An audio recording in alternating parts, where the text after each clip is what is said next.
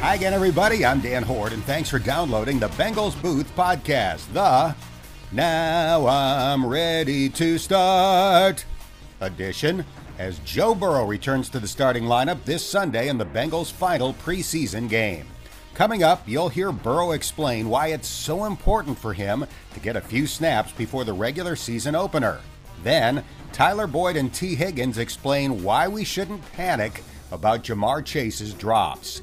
In my Fun Facts conversation this week, you'll get to know one of the most pleasant surprises of training camp, defensive back Jalen Davis. And finally, I'll discuss Joe Burrow, Jamar Chase, the offensive line, and much more with NFL Network analyst Brian Baldinger. The Bengals Booth Podcast is presented by Bud Light Seltzer. Refresh the game. And here's a quick reminder that you can have the latest edition of this podcast delivered right to your phone, tablet, or computer by subscribing on iTunes, Stitcher, Google Play, Spotify, or Podbean. It's the greatest thing since the Bengals' new Ruler of the Jungle ceremony. This Sunday, 15 minutes before kickoff against the Dolphins, the Bengals will debut a new pregame ritual from a jungle-themed throne at Paul Brown Stadium, as a so-called Ruler of the Jungle will lead the crowd in the Who Day chant to get everybody fired up for game time.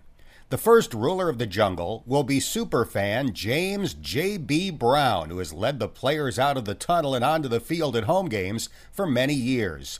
In games to come, the Ruler of the Jungle could be a former Bengal, a celebrity, a prominent Cincinnati athlete from another sport. There are all sorts of possibilities. It's all part of the Bengals' concerted effort to make game day memorable at Paul Brown Stadium. Now, let's get to Joe Burrow.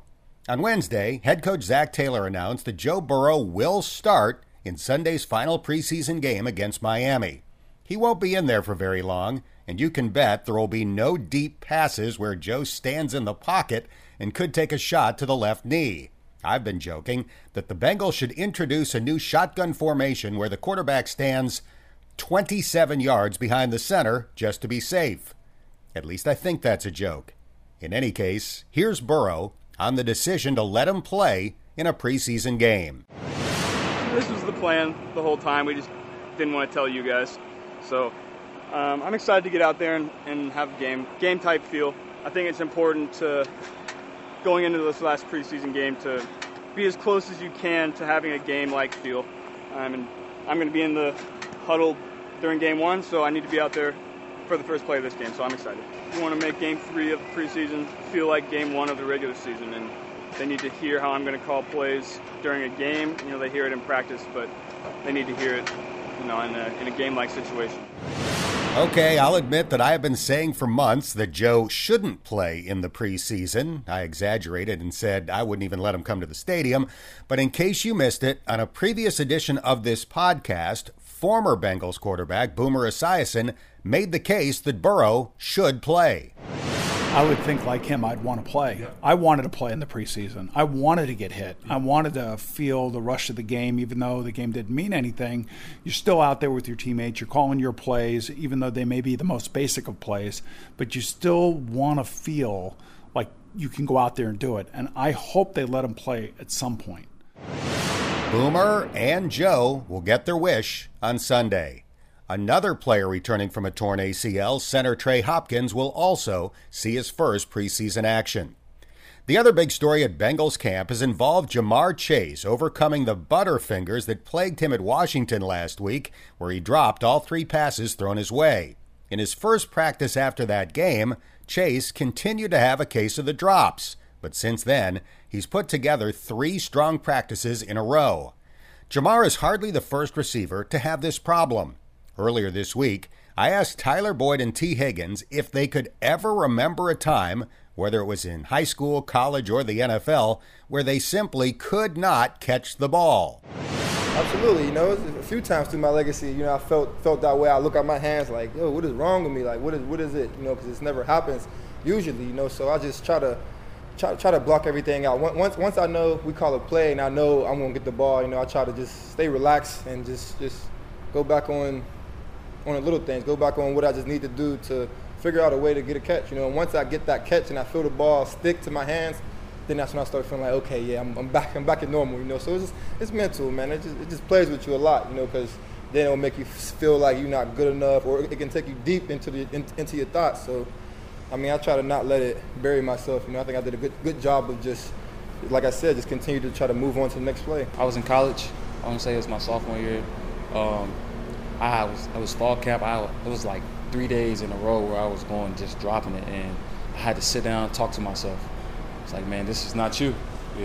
You're here to catch the ball, and you're playing on a college level. And so, I mean, I just told myself, man, just go out there and just be you, and just relax.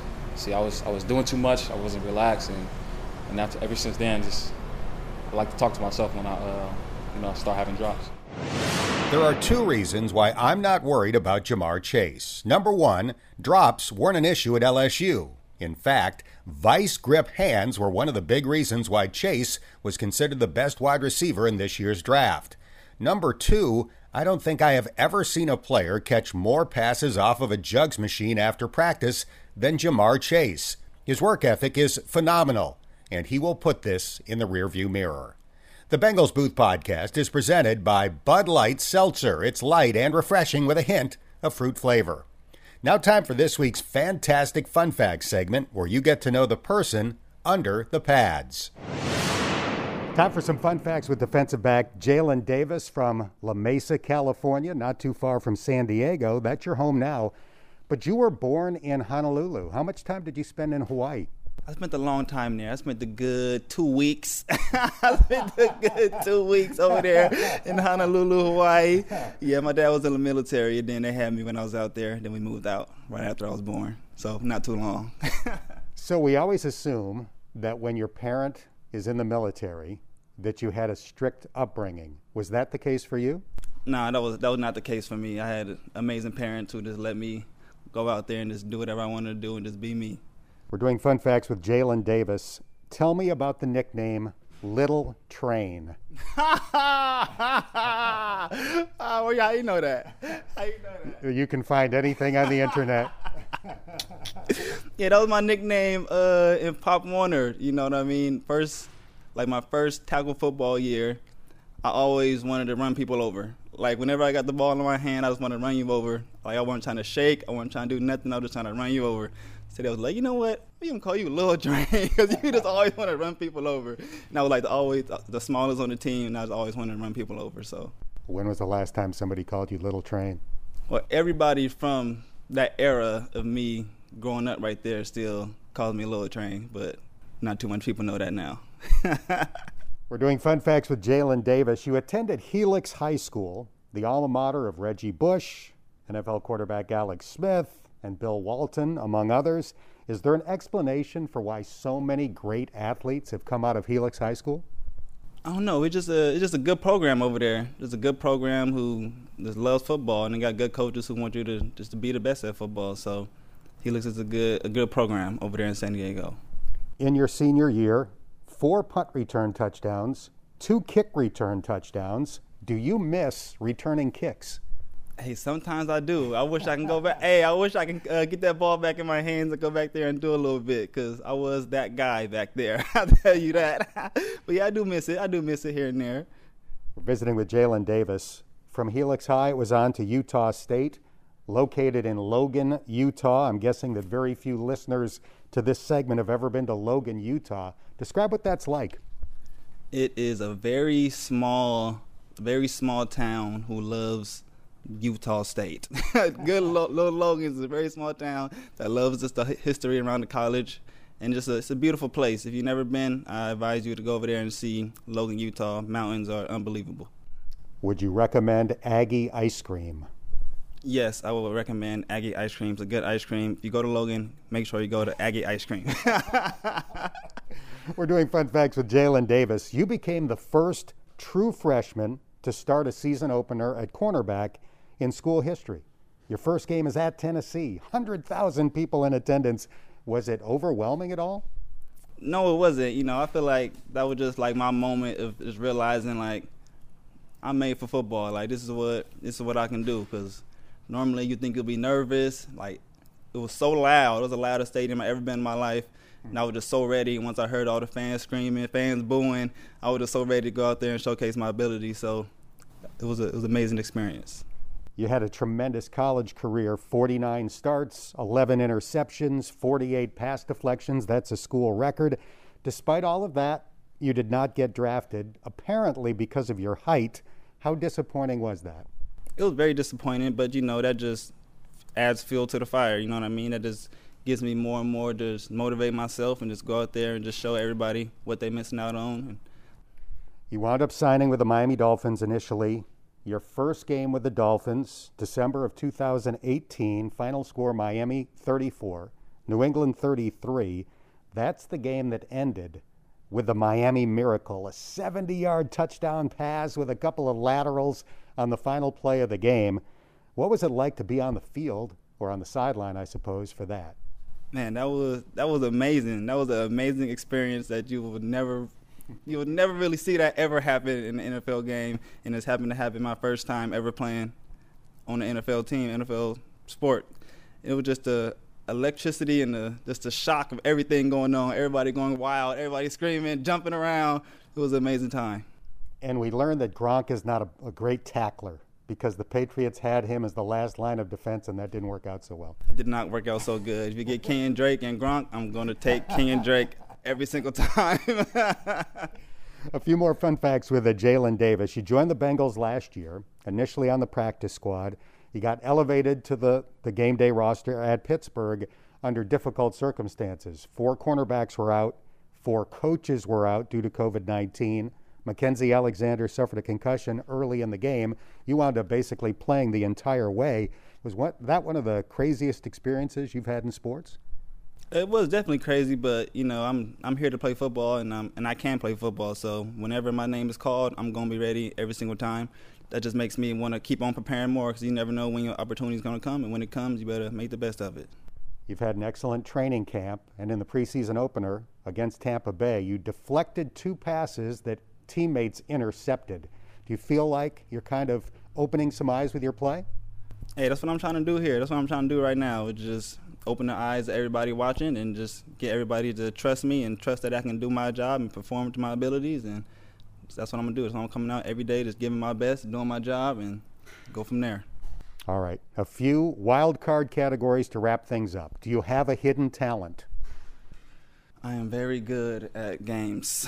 I'm very good at video games. That's my hidden talent. And what's your game of choice?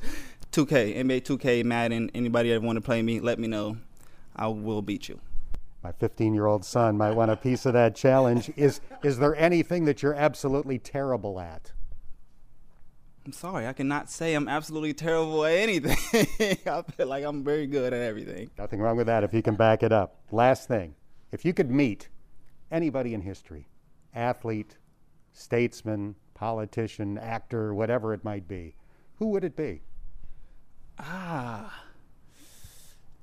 Michael Vick. Michael Vick was my favorite athlete growing up. Quarterback, lefty. I was a lefty. I started off at quarterback, so that was my favorite athlete. All right, you are off the hot seat. I appreciate your time. Continued success. Thank you.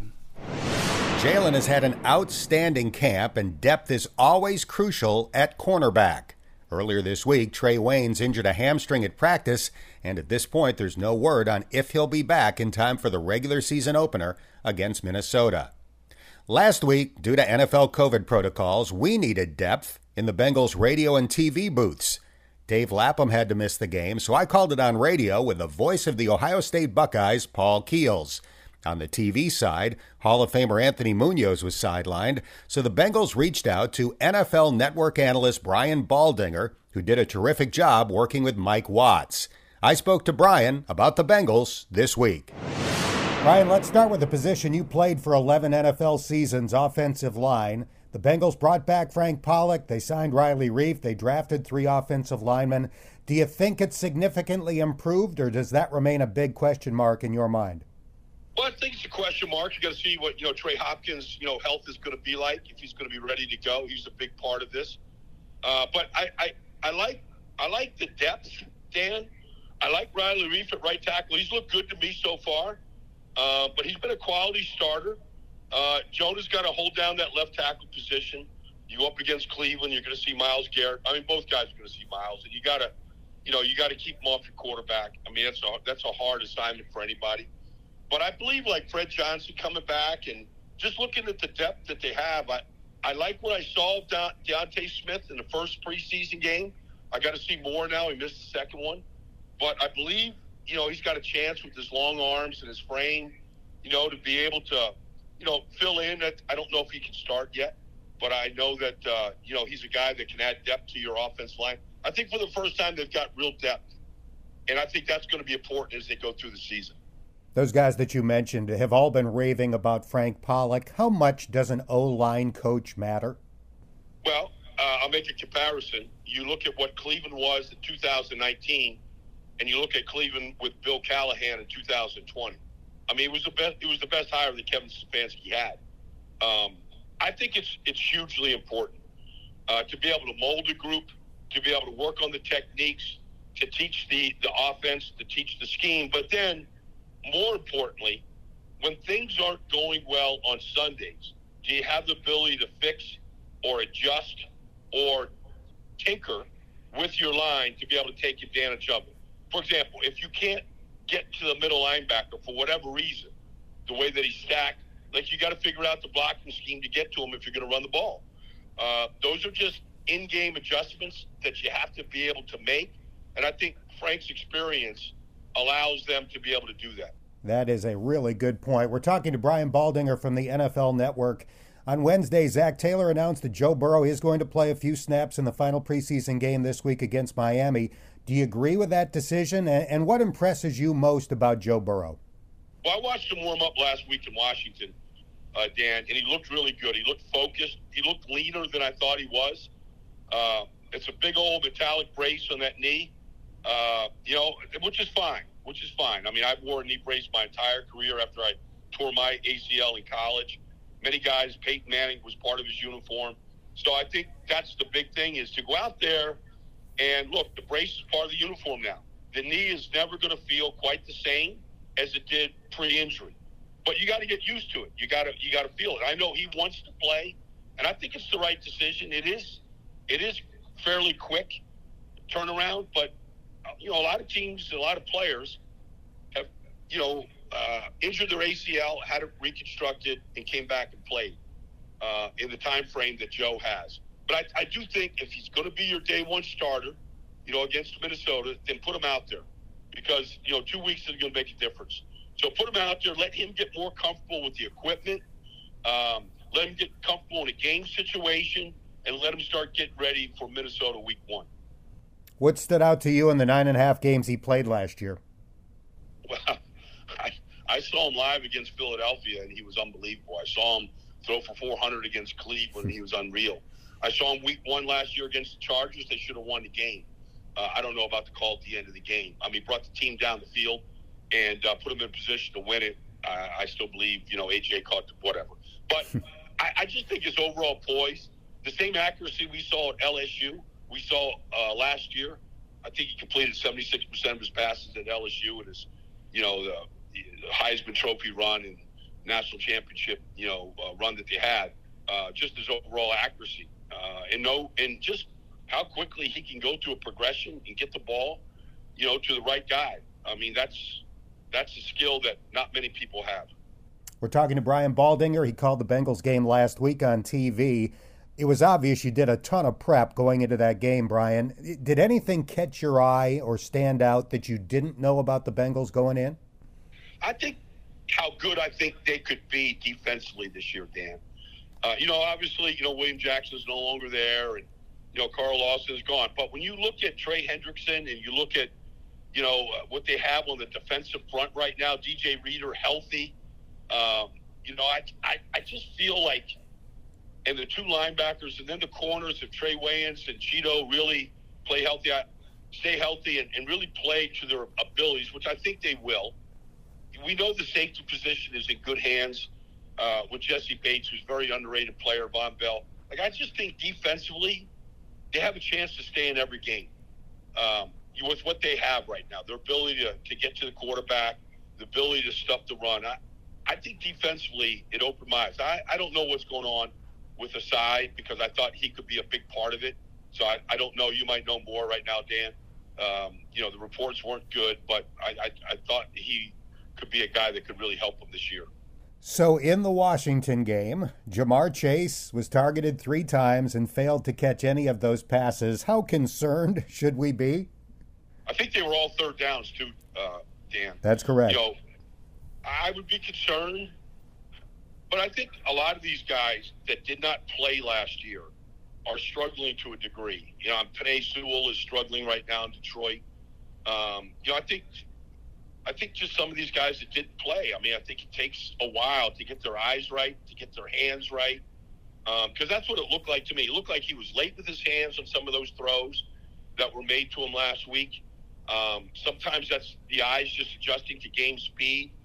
I'd be concerned now, but the concern would go away if the drops go away. That's just where I'm at with it right now. You just got to be able to put it all back together like it was 2019. And if you haven't played competitively, especially at that position, then I think you got to work your way through it. I remember before the draft, you saying on NFL Network that you were in favor of taking Chase instead of Penei Sewell. What was your reasoning? I thought Penei Sewell had real balance issues. I know he's only 20 years old, but when I watched him against better competition, there wasn't a lot in the Pac-12. But when you watched him against Auburn and you watched him against Wisconsin, I thought there was some real balance issues. It showed up last week against Pittsburgh big time. It showed up the week before against Buffalo. Now, look, he's 20, 21 now. Maybe he'll get his feet underneath him. But I think there's some natural concerns that I have about the way his body is and the way that he takes on rushers and adjusts. I think that there's some real issues right there with him. And I thought that would carry over into the NFL. And so when they made that decision to go with Jamar Chase, I didn't have any problem with it all to really work on the 3 receiver sets that you're going to see with what they have right now with Tyler Boyd and with T. Higgins. So I thought that was the right choice from if the decision was Sewell or Chase, I was going with Chase all day. We're chatting with Brian Baldinger from the NFL Network. You can follow him on Twitter @BaldyNFL. I was fortunate to sit in on a pregame Zoom call with you and Zach Taylor and some other people that were broadcasting the game last week, and you brought up the enthusiasm that you saw on the Bengals sideline in the first preseason game. And when you said that, Zach Taylor lit up like a Christmas tree and said he was really glad that you noticed it. You played the game for more than a decade. Is that a significant thing? Yeah, it is. I was just watching, I'll just bring up an example. I was watching Denver yesterday, and they got a young player at Ohio State, Jonathan Cooper, and he had a sack fumble. And I just saw the sidelines, led by Von Miller, jumping up and down like it was Christmas, like pulling for the players. And I see the same thing. I see the same thing with Hubbard and, with Trey Hendrickson and, some of the leaders of the team where they're pulling for these guys. And I think it's palpable, Dan. I think, something to look for this week again, where the veterans are pulling for the young guys. They're not got a baseball cap on and tuned out on the sidelines. They're into it. And I think it's really, really important to be able to build that camaraderie and to really have that type of enthusiasm. It's contagious. You need it. Things don't always go right on Sundays. Sometimes you got to turn your fortune around. I remember when I was a young player in Dallas, when I was a rookie, and Ed Too Tall Jones was one of our leaders. And I remember, at a point during my rookie season, we were down significantly in a game. And I just remember Too Tall Jones going up and down the sideline and saying, we're going to win this game. We're going to win it. We're going to come back and win this game. And I was like, okay, Too Tall said we're going to win it. Let's see. And we did. We came back. We won the game. And you just have to have that belief. And I've seen it on the sidelines, and I believe it's real. And it's one of the reasons why I'm optimistic about Cincinnati, in Zach Taylor's third year of turning this thing around. So the Bengals are in a division where the other 3 teams made the playoffs last year, and all of them won at least 11 games. What do you think about the AFC North this year, and what do you think constitutes success for Cincinnati? I can't put, a number of wins on it.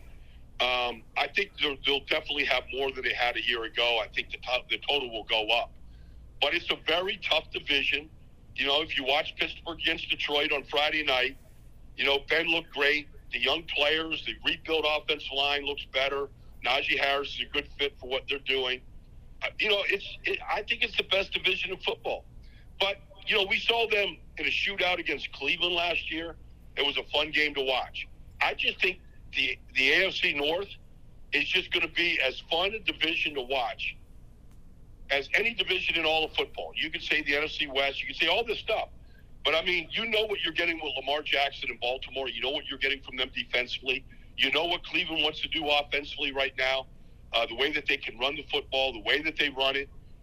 It's just going to be really, really competitive football. It's going to be every one of those games, I think, is going to be must-watch TV right now.